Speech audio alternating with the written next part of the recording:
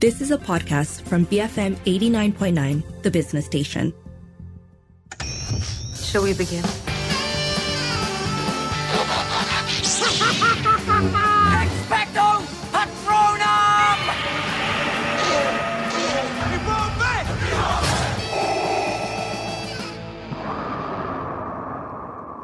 Miss Adams, you certainly had a very interesting educational journey. 8 schools in 5 years. You will love Nevermore. It's a magical place where I met your mother. The summer of love. Finally, you will be among peers who understand you. Maybe you'll even make some friends. Want to take a stab at being social? I do like stabbing.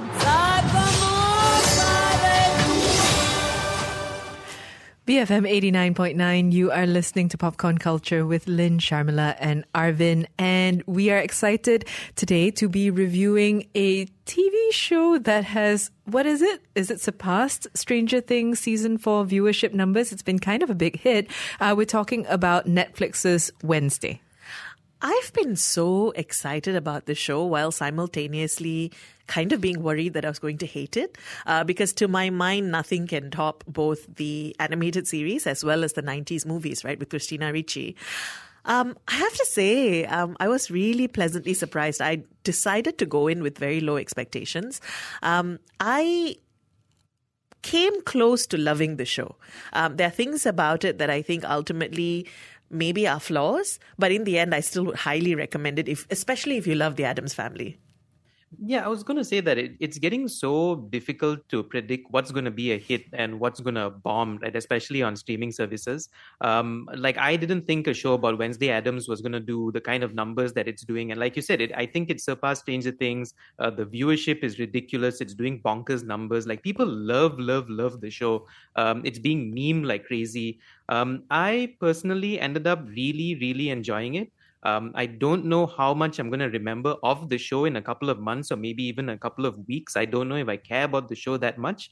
But I will say, though, that I will 100% remember Wednesday Addams, the character, by the time season 2 comes out. Like, she is easily one of my favorite characters on Netflix. I know she's not a Netflix original, but she's one of my favorite characters on that platform because she is amazing on the show. Like, I don't think the show works if she doesn't do the Wednesday things that she is doing.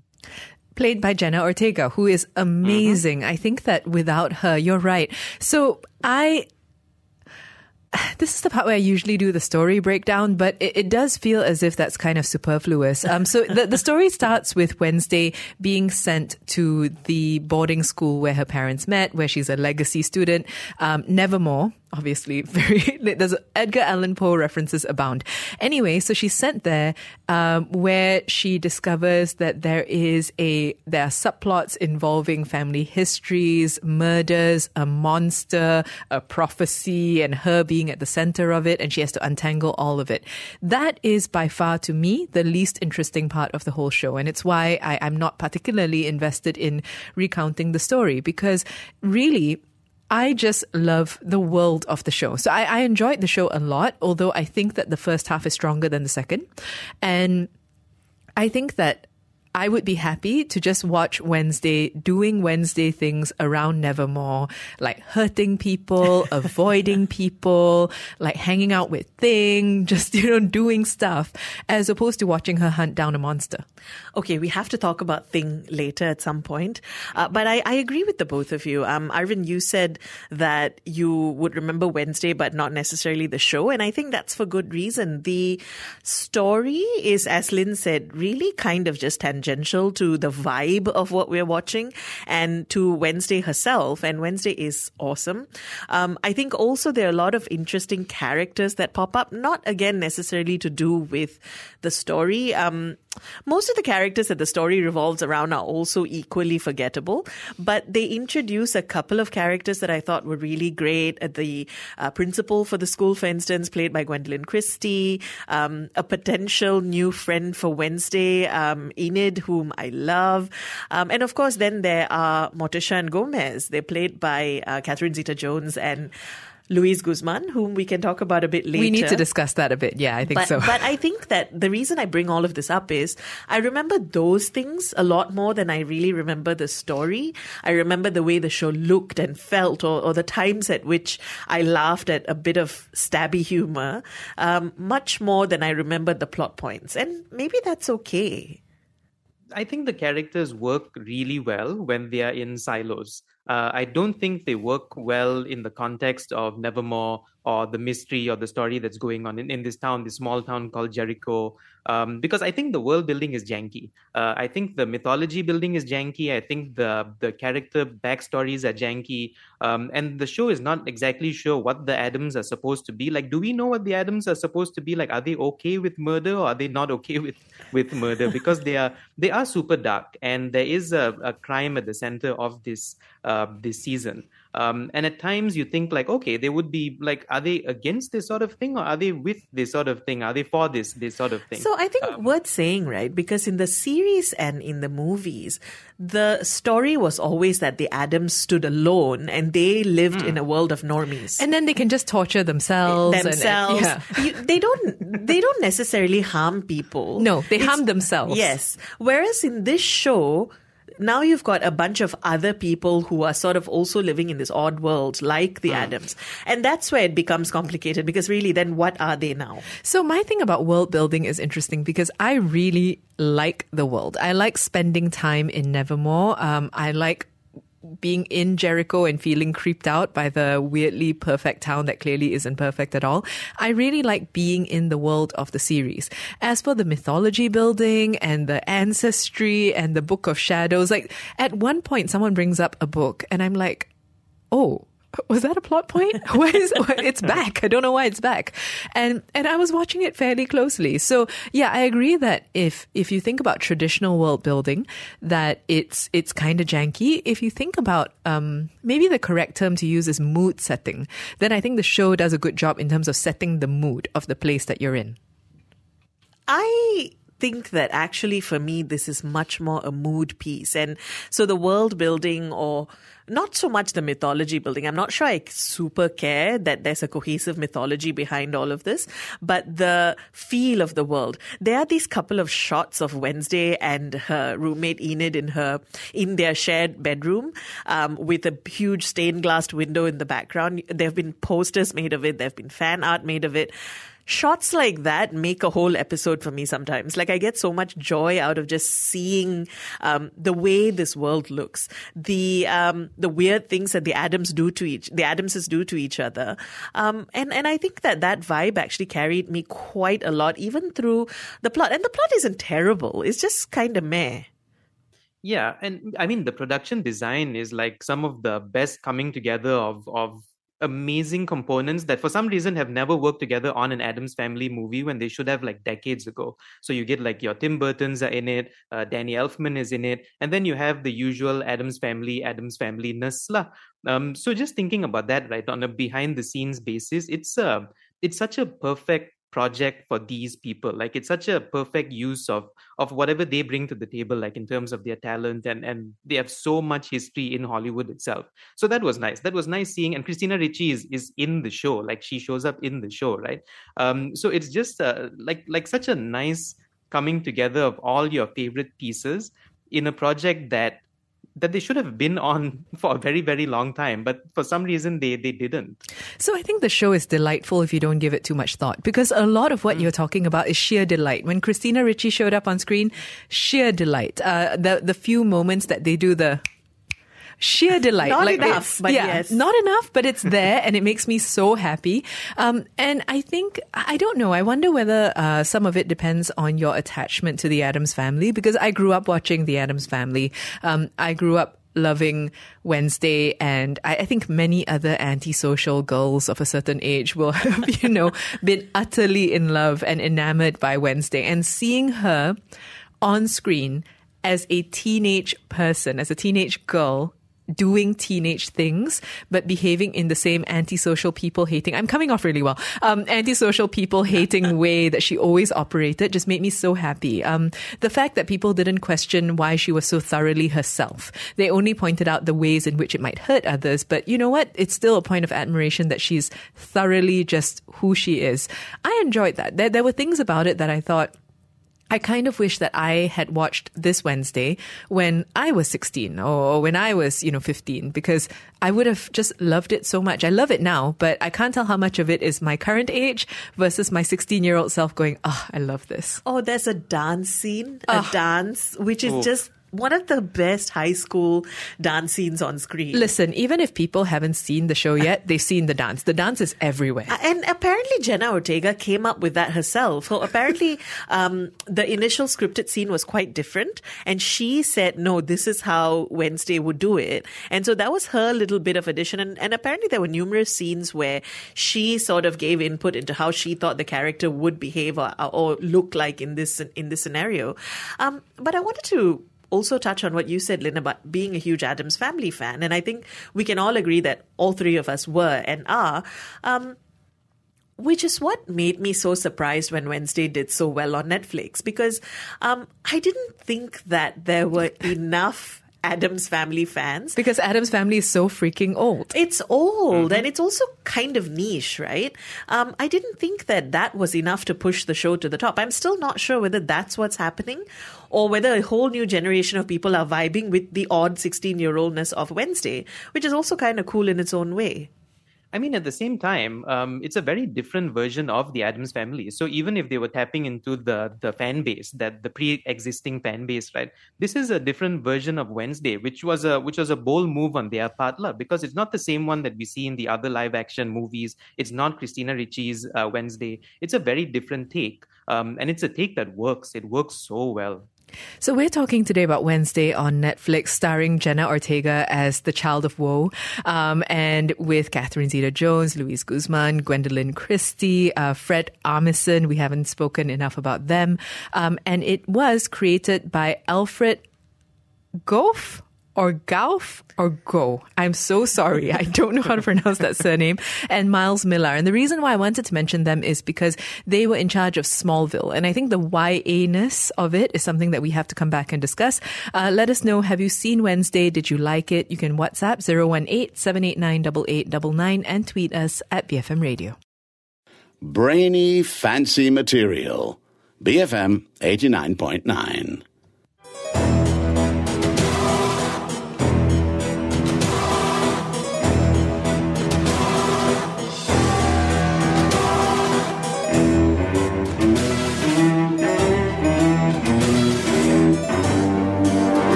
BFM 89.9, you are listening to Popcorn Culture with Lynn, Sharmila and Arvin, and together we are reviewing Wednesday, which is a new show on Netflix focused specifically on Wednesday Addams and her adventures. You just heard there a bit of the score. Arvin, you mentioned earlier that Danny Elfman is back alongside a frequent collaborator Tim Burton, who is the executive producer and directed 4 episodes of the series. So earlier we spoke about the story and the way in which So the YA-ness bugs me. I'm just going to come out and say it. I didn't think it did at the start. I was all right with it. You've got a love triangle, you've got a new school, you've got a roomie, you have all these hallmarks of a YA thing. And it was doing fine. I think it was only when that suddenly became the main story and I didn't get to watch like Wednesday with a scalpel, just like, going to town on a squirrel or something that I suddenly realized, the show has lost a little bit of something. And also because I think as it prioritizes the plot, it ends up deprioritizing Wednesday as a character. There is a bit in, I think, the last or the second last episode where I was like, oh my God, is she actually going to do that on screen? I kind of hope she had. Yeah. But I will say part of this has to do with the fact that the two the 2 points in the love triangle for Wednesday are both such duds, right? Like the two boys. Bless them. They're just, I don't know what they're doing. They're trying with the YA, like, the two types that a girl is supposed to fall for, but they're such duds. I don't know whether it's an age thing. I know I'm not that age. But that partly has to do with why that didn't work for me. I agree also that as the show went on, the YA high school aspect of it kind of overtook the Wednesday and the Addams aspect of it. I kept wishing there was more of Fester or more of the parents, and definitely more of Wednesday. So yeah, I agree. It's not overwhelming. It's not terrible. It's also the second half of the show where the VO kicks in. Where she starts narrating, which I noticed, and I wondered why they were doing that, because the first part we were getting along perfectly fine without a voiceover. So the show started, I think, needing to head somewhere and to tie things up, and in a way, actually, this season is quite self-contained also, because I guess they didn't know whether there's going to be a season 2. So for all of those reasons, there's a sense of rushing towards something which I didn't really enjoy. I mean, in terms of just tying things up, I think they did a really bad job. I don't think the show, like the finale, the last episode of the season, episode 8, is not a good episode, in my opinion. I really don't think it is. Yeah. It's the weakest of the bunch, and it does a bad job of tying all the mysteries and the stuff that pops up throughout the season. I thought it was rushed, bad writing, and just weird editing and acting all over the place. Like it you can see the Smallville-ness is what I'm saying, the CW-ness of the show. I could stand the YA stuff for about 4 episodes. And then after that, I thought it became overwhelming for me. Like it derailed what was actually going on, or the things that I was interested in. One of the guys, Xavier Thorne or Thorpe or whatever his name is so annoying. Or Xavier, yeah, is just such an annoying stereotype of every bad teenage heartthrob that you see in like books and movies. It's just like, I was like, can this guy just get off the screen? If we're talking about male characters, there's somebody named Eugene, who is wonderful, and then who disappears Eugene for like 5 episodes, while Xavier and Tyler get to just do Xavier-Tyler YA things, and that's exactly what I mean. Look, we are not experts of the Netflix algorithm. For all we know, everybody is really engaging with the love triangle and loves the YA-ness of it all. We have clearly established we are not anymore in that age bracket. We're the hate triangle.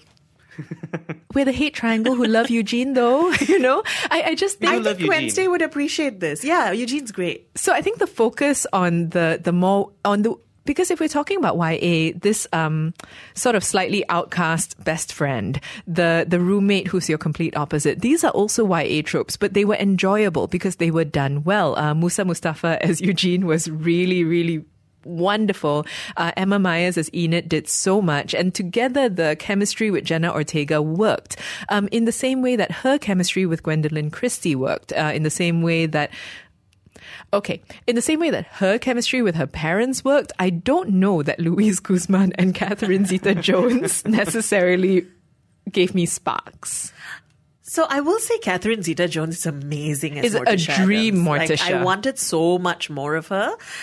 Luis Guzman, bless him, has been already getting so much hate for being cast in the role that I don't want to criticize him even more. And it's not because he's bad. I just don't think he suits the character. Tonally. Yeah, there's just something that doesn't quite fit. Maybe because Gomez Addams, whether in the animated version or in the movie version, in himself is not supposed to be funny.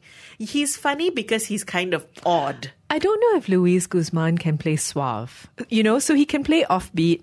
He can get that part of what Gomez is supposed to be. I don't know if the suave, kind of, the Carmina part. Yeah, the Latino Errol Flynn, with weird fetishes. Like, I don't know if he gets that bit. So I'm going to admit, right, that when they announced that Luis Guzman was going to be Gomez, I thought that was perfect casting because he looks the part. Like, he looks like I don't think it's fair when people compare him to the live action version, because the live action movies were not faithful to the source material. Like, this is what Gomez looks like in the cartoons and all. So I felt like aesthetically, visually, he fits the role. he was just being Luis Guzman, though. Yes, Right? exactly. He was just doing like He's Luis Guzman things. with a center part. With the center part, and just like speaking in the same way, same dialogue, same acting as when you see him in like a Seth Rogen movie or something. And that's the thing I didn't like. I was willing to give him benefit of the doubt, but I was like, no, this something about this performance isn't working. When on the opposite end of the spectrum, like Catherine Zeta-Jones is amazing as Morticia Addams. I thought that she was bringing like her A+ game to it. I'm so glad that they got, because Angelica Houston, right, is such an icon in the role. When you think about Morticia Addams, really it is Angelica Houston, I think, who supersedes almost every other visual representation of her, including the source material. And so it's big shoes to fill. It's a very curvy dress to fit into. And Catherine Zeta-Jones was just amazing. The way that she captured Morticia's, is she smart? Is she not smart? How dark is she? What level? To your point, Arvin, I thought that line of whether the Addams family are cool with murder or not cool with murder are best embodied in Morticia. And the way she talks about dark things in that signature light way and in that Catherine Zeta-Jones voice, it was just all great. She was great. I didn't know that Fred Armisen was going to be Uncle Fester. So when Uncle Fester finally showed up, again, not enough. And I heard the voice. And I'm like, is that Fred Armisen? He's having so much fun. He's so good. I have to also give props to the I can't say actor, to Thing, whom I only later realized was played by a live action actor. He's a Romanian magician called Victor Dorabantu. And basically they CGI'd the rest of his body. And his hand is a real person's hand. I love Thing so much in this film. He's amazing. He's such a good character, even though he doesn't speak. Like he's like a Wilson in Castaway. He's that level of likable, right? Do we want to see a spin-off of this spin-off that goes back to the original, that's just the Addams family? Like, do we want an Addams family show? Because I would watch that, even with Luis Guzman. I would watch maybe a holiday full special, like one episode.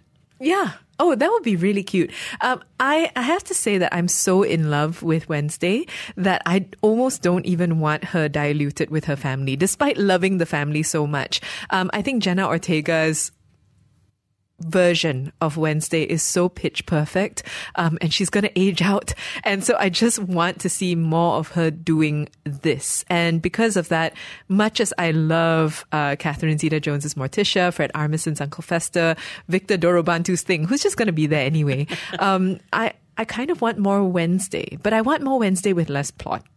I agree. I don't think we need a whole show with this family cast. As I said, I'd be happy with the one-off episode. I'd be happy with more of Wednesday Addams with this exact same weird vibe. I think they need to work out whether this is the kind of story they want to tell.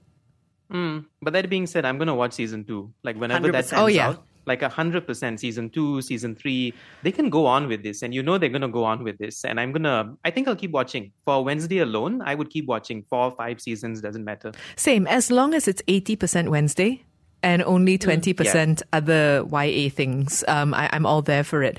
We've been talking today about Wednesday, which just dropped fairly recently on Netflix and has become kind of a surprise hit late in the game at the end of the year.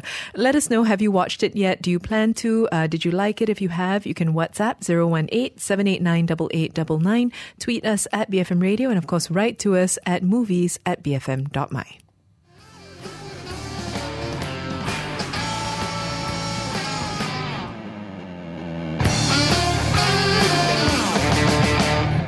You have been listening to a podcast from BFM 89.9, the business station. For more stories of the same kind, download the BFM app.